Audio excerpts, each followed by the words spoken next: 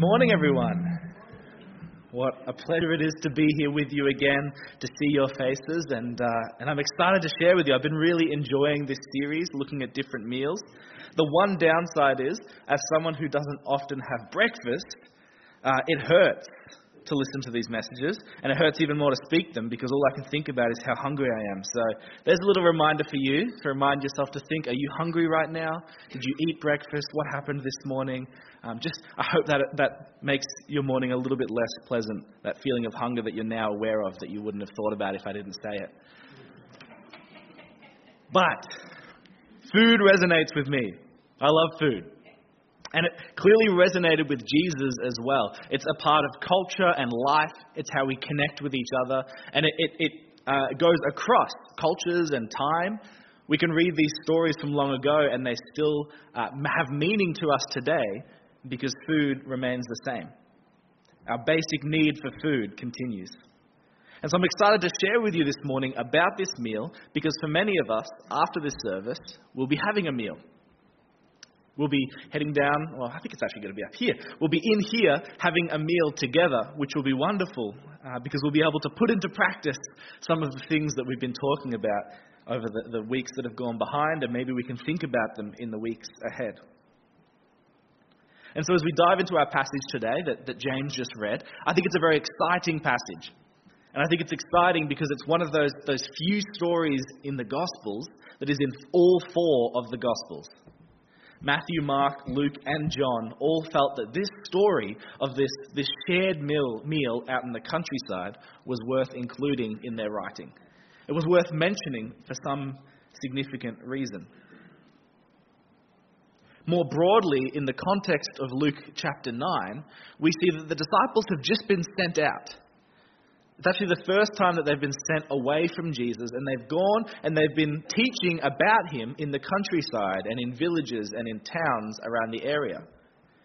And they left and they weren't allowed to. They were actually commanded not to take food with them or to take extra clothes. They were meant to take very little with them and to rely on the generosity of the people who they stayed with as they went. And they were sent with Jesus' authority so they would heal and they would cast out impure spirits. And so they went and they taught about him all around the countryside. It was a big deal. This is something that wouldn't necessarily happen often. You wouldn't often send out your disciples this early on in the piece.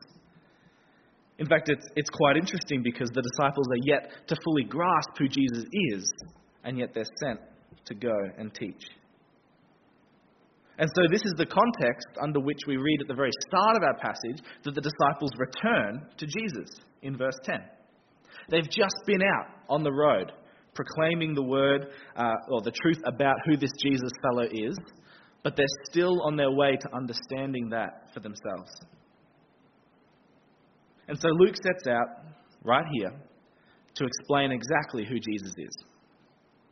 He wants to make it clear who this Jesus fellow is to the reader. And so the answer to the question of who Jesus is found all throughout this chapter. But it culminates in a meal. It's centered around this meal. Jesus has become a pretty famous figure. He's starting to become renowned. He's a bit of a local celebrity. So much so that the local ruler, Herod, he's beginning to ask, who then is this that I hear such things about in the verses just prior? The question is out there, and people want to know who is Jesus. And so on either side of our meal today, the same three options are given. People are beginning to speculate about who Jesus might be. And so they give a couple of options. The first option, John the Baptist, not a bad guess, unless you were there when John baptized Jesus and unless you actually listened to anything that John said about preparing the way for someone else, not himself. So it's clearly not John the Baptist, but some people think it is. Other people think it's Elijah, the Old Testament prophet. Pretty significant prophet. Not a bad guess either. Elijah didn't die. He went up to heaven in a whirlwind. That's in 2 Kings 2. So he could have come back. And in 2 Kings 4, Elijah's successor, Elisha, feeds 100 men with 30 loaves of bread. So the parallel is there. But no, Jesus can't be Elijah either. And in fact, he can't be the third option, which is another prophet, because we know that Jesus was meant to be a greater prophet, greater than the ones who came before. In Deuteronomy 18:18, he is set up to be someone who is like Moses, but who speaks the very words of God. So who is this Jesus? If he's not John, and if he's not Elijah, and if he's not a prophet, who could he be? Well, I hope this morning, as we look into this passage, as we ponder this meal, we might have a clear vision of who Jesus is. We might ask ourselves, who is Jesus to me? Who is Jesus to me? We can become complacent at times, get into the rhythm of reading old verses and old stories. I mean, this is one that you probably heard in Sunday school whenever you were there. And so we can stop looking to see him anew. So come with me. Let's look at this meal and ask, who is Jesus this morning? And so as we look at this meal, I think the first thing that we begin to learn about this meal and about this story is that Jesus is one who values and provides rest. I was talking with a friend recently, a good friend of mine, and he was telling me this story about some stuff that had been happening in his life. He was telling me that he'd recently found out that he had a thing called sleep apnea.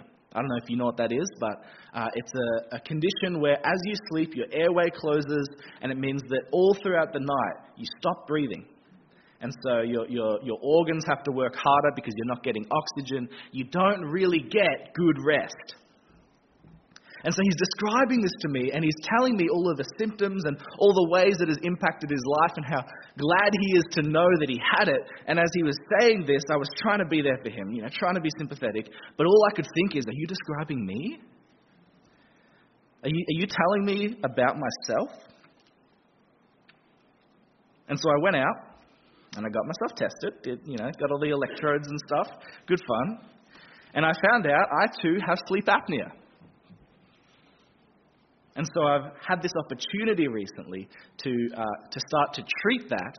And so for the first time in what must be 5 years, I feel like I'm starting to actually sleep. Like I'm actually resting. Like sleep matters. Rest is important. And our meal in this story occurs just after the disciples have been out on the road teaching. They've been working hard. They've been doing it tough. Sometimes they might have gone without food or struggled to find shelter. They've been traveling from village to village, living entirely off the generosity of others, and I'm sure they received it, but it would have been difficult. And I'm sure their stories would have been incredible as well. I mean, this is some of the first Christian mission work that we see in the New Testament. They're the first people who went out and taught about Jesus other than Jesus himself and maybe John who came before. And so they've got these awesome stories, and they're telling Jesus about these, and this is Jesus' response. He takes them away, and they withdraw to a quiet place. In fact, in Mark's version of this story, the emphasis is a little bit stronger. In Mark 6, Jesus says, "Come with me to a quiet place and get some rest." Come and get some rest. You see, when Jesus invites us to rest, I think there's a few different answers we might be inclined to give. We might hear this call to rest from Jesus and think to ourselves, I can't afford to rest. I don't have time to rest. We lead busy lives. We have many responsibilities, people to care for who rely on us. Jobs, study, family. We've got houses to run, degrees to get. We've got many things to fill our lives with. And the thought of rest at times can actually make us feel even more unrested. Like the idea of taking a step back is more stressful than the rest would help. And so instead, we carry on. We push through. We say, I'll rest when things quieten down. I'll rest when there's less people who rely on me, or when I can afford to let a few things fall through the cracks.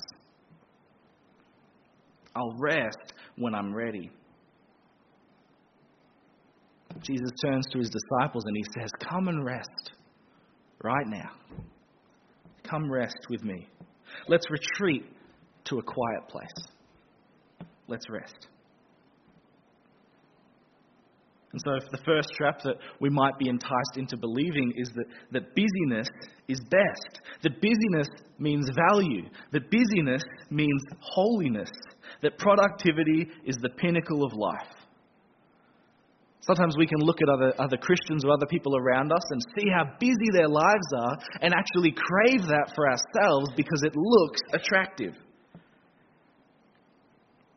The disciples have just returned from sharing the good news.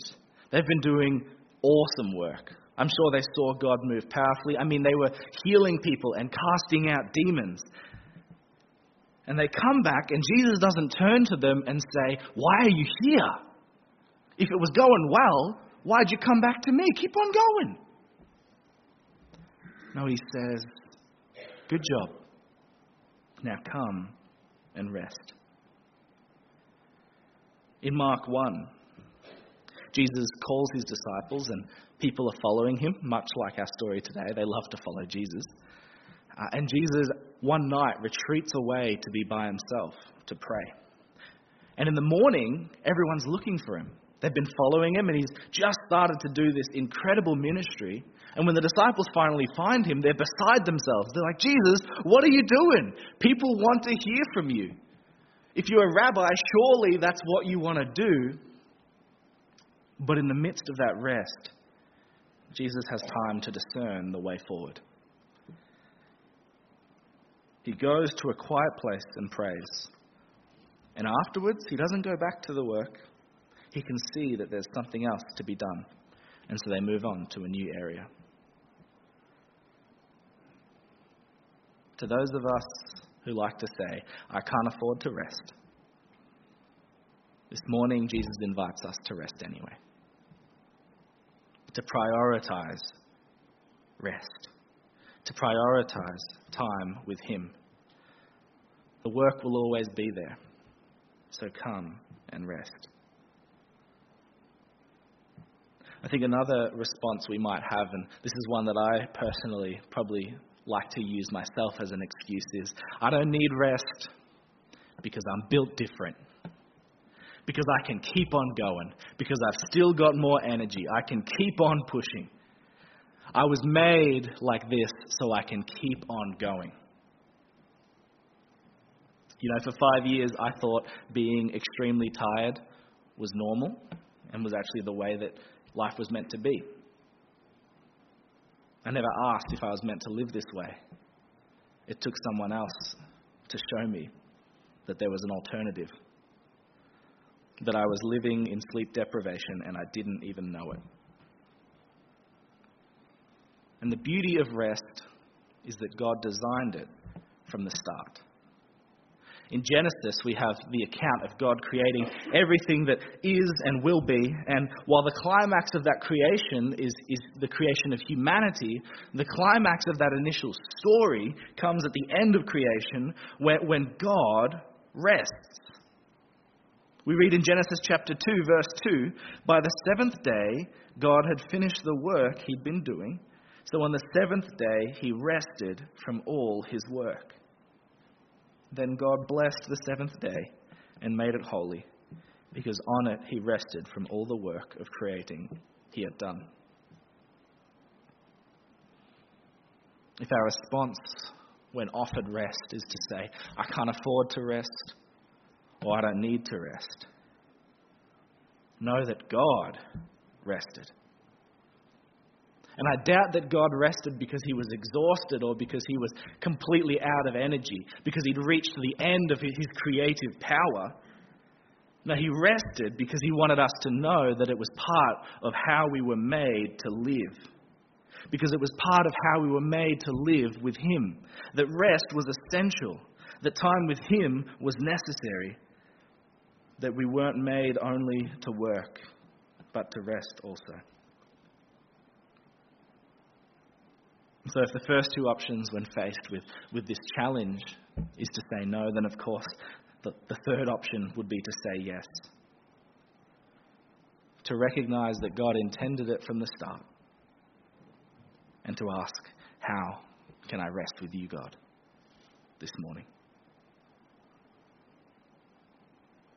If God instituted rest, if Jesus modeled rest, if the disciples followed it, how much more should we as well?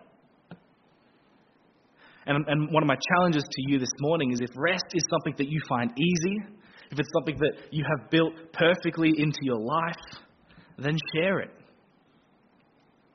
I think we like to think of rest as something to be experienced only by ourselves. And yet Jesus brought the disciples with him to rest at times. That they did it together. That it was something that was enjoyed in company. And so if you have healthy spiritual rest in your life, don't just enjoy it on your own. Share it with one another. With those you sit with this morning. With those you live with. With those you eat with. Rest together. Encourage one another to spend time with our Lord. That's the communal rest that Jesus invites the disciples to. And we'll see later it doesn't go so well, but that's the desire is there. To rest with our Lord. In fact, it's embedded in the way they do meals in general. I think when we eat meals, we would, at least in my household, we use the phrase, come sit up to dinner. It's very formal, very rigid. In the Bible, it is to recline at a meal. In fact, in their day, sometimes they wouldn't just recline, they would full on lie down on each other at times, just leaning on one another, enjoying food in each other's company and resting. It was a break from their life. They would rest together because it is not success, but surrender that we strive towards. And so this meal that we see this morning happens in the context of the pursuit of rest. Slow down. Seek rest. Well, as we progress further and we actually enter into the meal this morning, the feeding together, we see that this meal causes people to seek reliance on God. Recently, I've had the pleasure of watching my nephew begin to grow up. My brother and his wife have had their first kid, and so we're entering this new stage of life. It is glorious. And so little Tatum's his name, if you don't know. He's a bit over a year old. He's done a whole bunch of that really early growth stuff. It's phenomenal. He's the cutest kid you'll ever see. And I don't even say that from a biased position. Like we've sent it to people and they've approved that it's scientifically cutest kid on the earth. I don't make the evidence. It's not me.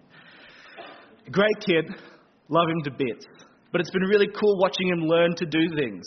You know, things that you don't even realize people need to learn to do. Like he had to learn to crawl.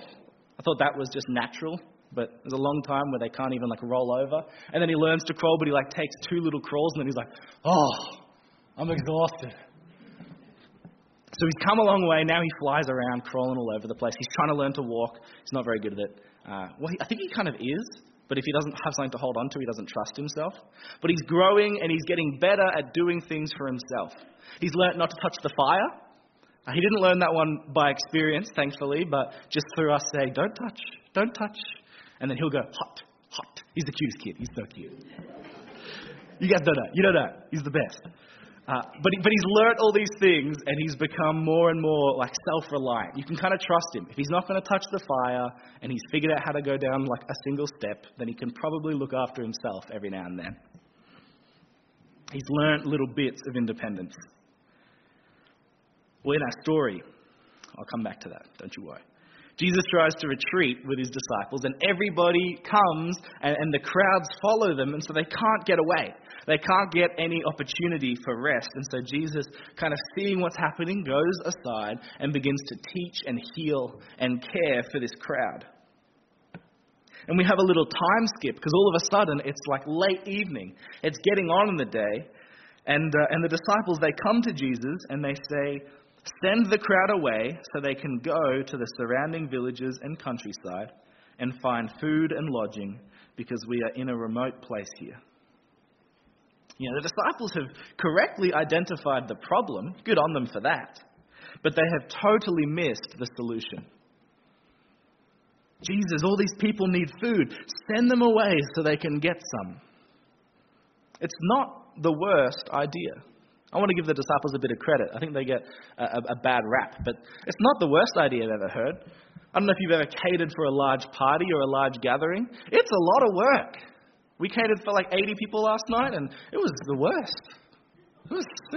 No, if anybody who was there, not that part, love you guys. It was just a lot of work. There's a lot of cleanup. It's not on the script. I don't know why I said it. So they've got like 5,000 people to cater for. Sending them away would make sense. Jesus turns to them and instead says, you give them something to eat. Well, that's a bigger problem. It made a lot of sense to send them away to get their own food. How do we provide for 5,000? It's 5,000 men, so women and children accompanying. How do we provide for them? It would cost us a lot. We'd have to go to a whole bunch of villages to get the food. It's an insurmountable task, Jesus. What do you want us to do? The disciples have missed the point. It's not about what they need to provide. It's about where they need to go looking. Buying food for 5,000 people would be tough. But they're in the presence of Jesus. You see, even though my nephew Tatum has come a long way, and he's learnt to do a lot of things for himself, it wasn't always like that. And I have a vivid memory of a moment from about a year ago when Tatum was still very young, and so he would have to have everything done for him. And so there was this moment where Brennan was feeding Tatum, and so he'd be feeding him with a spoon, as you do with the kids, and he had, I don't know, some kind of jar of some food. And as he was feeding him, he would go to give it, and Tatum had figured out that he could grab the spoon if he wanted to. And so he would reach up to try and grab the spoon, either to, I don't know, try and feed himself or just to play with it. And every time my brother would gently grab his arms and say, no, no, no, I will feed you. And then he'd try again. And again, Tatum would try and grab the spoon, just wants to do it himself. And Brennan would gently put his arms down and say, no, no, no, I will feed you. And this would happen 3 or 4 times with every spoonful. No, no, no, I will feed you. We love to flail our arms and try and take control for ourselves. We love to be in control. And God patiently says, no, no, no, I will feed you. The disciples miss it. And I'm sure we would too if we were in their situation. When Jesus asks them to feed the people before them, they aren't meant to look around to the towns and figure out logistically where it could come from. They're meant to look to Jesus and ask him. That's what Jesus desires, is for us to look to him first. We love to try and grab the spoon for ourselves. We love to be in control. But in this miracle and in this meal this morning, we are called again to submit to God, to rely on him. There are parts of our lives that we can be slow to give to God. We can prefer to have them in our own control, to do them our own way. And we might be inclined to think that it's the insurmountable tasks that we give to God. They're the things that are easy to give to God, and the everyday things we just do ourselves. And I'm sure that's how it feels often in practice. And yet the disciples here have an insurmountable task, and they still don't look to the one who is with them. What would it look like for us to turn to Jesus in all things, at all times? How might God subvert our expectations? How might he change the way we do things, the way we approach challenges, or the way we approach good things as well? When we invite him into all of the aspects of our lives, how might he change the way we live? This is the exact idea Paul picks up on in Philippians 4 when he says, "Do not be anxious about anything, but in every situation by prayer and petition, with thanksgiving present your requests to God. And the peace of God, which transcends all understanding, will guard your hearts and your minds in Christ Jesus." This meal is a reminder to trust in God. And it doesn't just apply to the challenges, it applies to the victories as well. It applies to the good things we're pursuing, but we're pursuing in our own strength. What relationship or career or hobby or family thing, what friendship or activity or ministry are we pursuing? And how can we invite Jesus to be the one who leads and who provides? Where are we looking for worldly answers when Jesus has a spiritual answer to provide? Well, finally this morning, we finally reach the crux of the passage, the actual meal. And so we see that Jesus provides a meal of satisfaction. The disciples have caught on. Jesus is doing something here. When he says to them, "Go and sit down," to the people, I think they've figured out what's happening here. And so all the people, they go and they gather into these groups of 50 to sit. And the words here, though it's not literally there, you'll see that they are very similar to the idea of reclining. They come from the Old Testament as an idea of reclining and sitting together for a meal. And so the people, they sit and they anticipate what Jesus will do. And so rest and reliance come together as Jesus provides this food. He blesses the food, and everyone eats until they're satisfied. In Jesus is the fulfillment of satisfaction, of all of God's providential acts to satisfy. We see the fulfillment of everything that God has been doing up until now, and all of that satisfaction is found in the person of Christ. From providing a lamb for Abraham when he thought he would have to sacrifice his son, to providing food for Israel when they're in the wilderness day by day so they rely on God, providing a family for Ruth and Naomi, providing a king for Israel in David, providing prophet after prophet, saving Israel from the hands of their enemies time after time. It all comes to a head in Jesus as he tells the people to sit and wait. As Jesus provides for them their physical food, we read that everyone ate and was satisfied. They were satisfied and there was more left over. 12 baskets to be gathered. Jesus provides, and he provides in abundance. Our God is a God who provides. We see this idea all throughout the Old Testament. And in fact, I think one beautiful display of it is in Isaiah 55. God is talking to the people about their return to the land, that they'll come back and reclaim their land because at the moment they've been exiled. And so we read this in Isaiah 55 verses 1 to 2. "Come, all you who are thirsty, come to the waters. And you who have no money, come, buy and eat. Come buy wine and milk without money and without cost. Why spend money on what is not bread, and your labor on what does not satisfy?